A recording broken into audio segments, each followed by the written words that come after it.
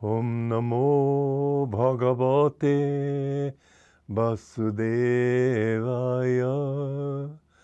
Om Namo Bhagavate Vasudevaya. Om, I bow to the Lord Vasudeva. Joy to you, friends. I may have mixed up some of my stanzas here. It's entirely possible when you got pages and pages to turn. But it doesn't matter because the truths that I'm speaking are truths. And the application that I have made here is also true.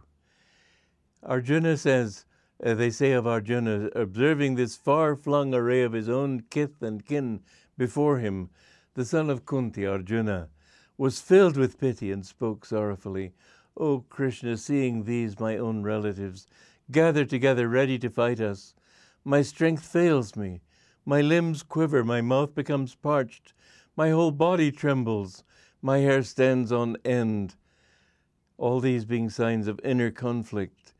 The sacred bow Gandhiva slips from my grasp. As with bent spine he slumps forward in discouragement, and my skin is on fire, a hint of awakened latent desires. I cannot remain upright, and my mind loses all focus. These are sort of humorous descriptions, but they're very real for somebody who's going through these things. I remember one fellow monk in the monastery coming into my room in the daytime when I would be at my desk working. He'd sit on my bed. I used to work in my bedroom, obviously, and he'd just sigh like this. And everything seemed so heavy to him, and I couldn't understand why it had to be so heavy. It didn't seem heavy to me, but it was very real to him. And the dismay that one feels when he realizes how very strong these impulses are. I remember him saying once, "If only I could just get my hand on them." He was a very strong person, and he thought in terms of wrestling and fighting like this. But it's not that way. You have to come in from behind. You have to learn tricks. You have to sort of come in the back door and take them by surprise. There are many tricks you have to learn to overcome, but the most important of all is to stand at the front door and call to God and say, "Come, my house is your house." And so Arjuna, with his horror, is saying, "Oh, Krishna, I behold in this upcoming war only omens of evil.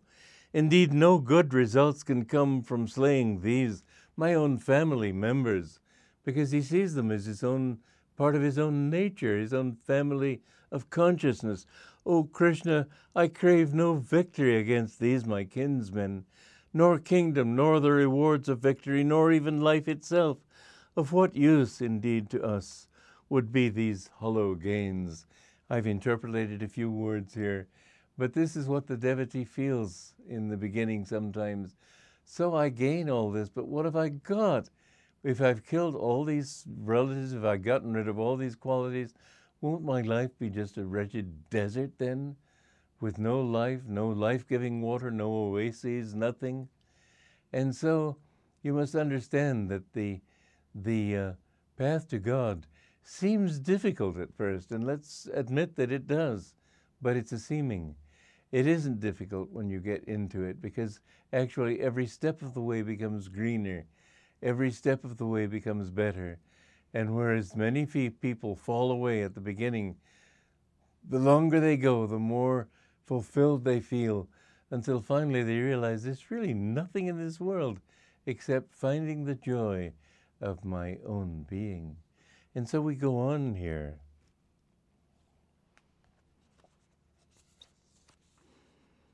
Those ranged before us are our own past teachers, inclinations toward and hopes for attaining false worldly desires and ambitions. I'm interpolating these things.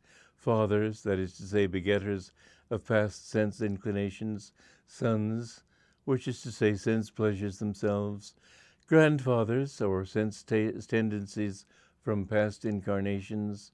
Uncles, fathers-in-law, grandsons, brothers-in-law, and other kinsmen, more distant influences, in other words, global, national, social, environmental, familial. We're surrounded by all these influences, It seems like a huge thing to have to overcome all of this and to find this misty, shadowy nothing that we know nothing about. O Madhusudana Krishna, how can I consent to kill these relatives even if their own desire is to kill me? I would rather relinquish sovereignty. I'd rather not even do this big battle of attaining self-mastery over the three worlds even, the causal, the astral, and physical universes. What to speak then of conquest over this little earthly kingdom, my physical body? What happiness could we find, O no Janardana, Krishna, in destroying Dhritarashtra's clan? Sinful though they be, would not we too incur sin by slaying them? You see, the mind has all these subtle ways of tricking itself, self-justifications. Like that song, I'm just a girl who can't say no. What are you going to do when a fellow talks flirty and so on? What are you going to do, spit in his eye? Well, that's not the only alternative you have, but she presents that. The mind does that. The mind offers you all sorts of reasons why you really ought to go on living the way you do. Don't let yourself be fooled. That's why truthfulness is so important. One thing with truthfulness is to ask questions and see if the proposition stands up under them. There can be no justification, surely, in killing our own cousins, Dhritarashtra's sons. Even if they, blinded by greed for possession, see nothing wrong in killing us, their own relatives, and I read this one before by mistake, ought not we, who knowing right from wrong see the evil involved in annihilating a whole dynasty, ought not we, for our own part, abstain from this great crime? With the disintegration of a family, its ancient traditions are lost, and I talked about this before. But we must understand that finally, it says the women of the family become corrupt. That is to say, the feeling quality of the devotee may lose its coherence and descend into a chaos of emotions and confusion. We must learn to balance the two aspects of our own mind. As I said before, we're both male and female. We have reason and feeling, and we must balance these two so that when we feel something, we offer it up to our calm reason to see if it is true. And when we reason something, we try to feel from the intuition whether this is right or not, because your reason can tell you all sorts of things. When I was a child, I didn't like spinach, and I didn't actually offer this alternative to my mother, but I used to enjoy reasoning falsely, deliberately falsely, just to sort of show my mind, convince myself that by reason alone I wasn't going to find the truth that I wanted. So I might well have said, and perhaps said in fact something similar, well, Mother, green is the color of spinach, and green is also the color of envy. And besides, the taste of spinach is bitter, and you don't want me growing up to be bitterly envious, do you? And I would know that this was false reasoning, but I enjoyed using false reasoning to show myself how reasoning can be false, how we can trick ourselves by reason. We have to feel. You know, when I read Autobiography of a Yogi, what he said, much of what he said was completely different from everything I had ever believed to be true. I didn't know anything about saints in those days. And when Lahiri Mahashaya materialized himself on page 8, I think it is, of the book to my Guru's father, I mean, that was pretty much to swallow.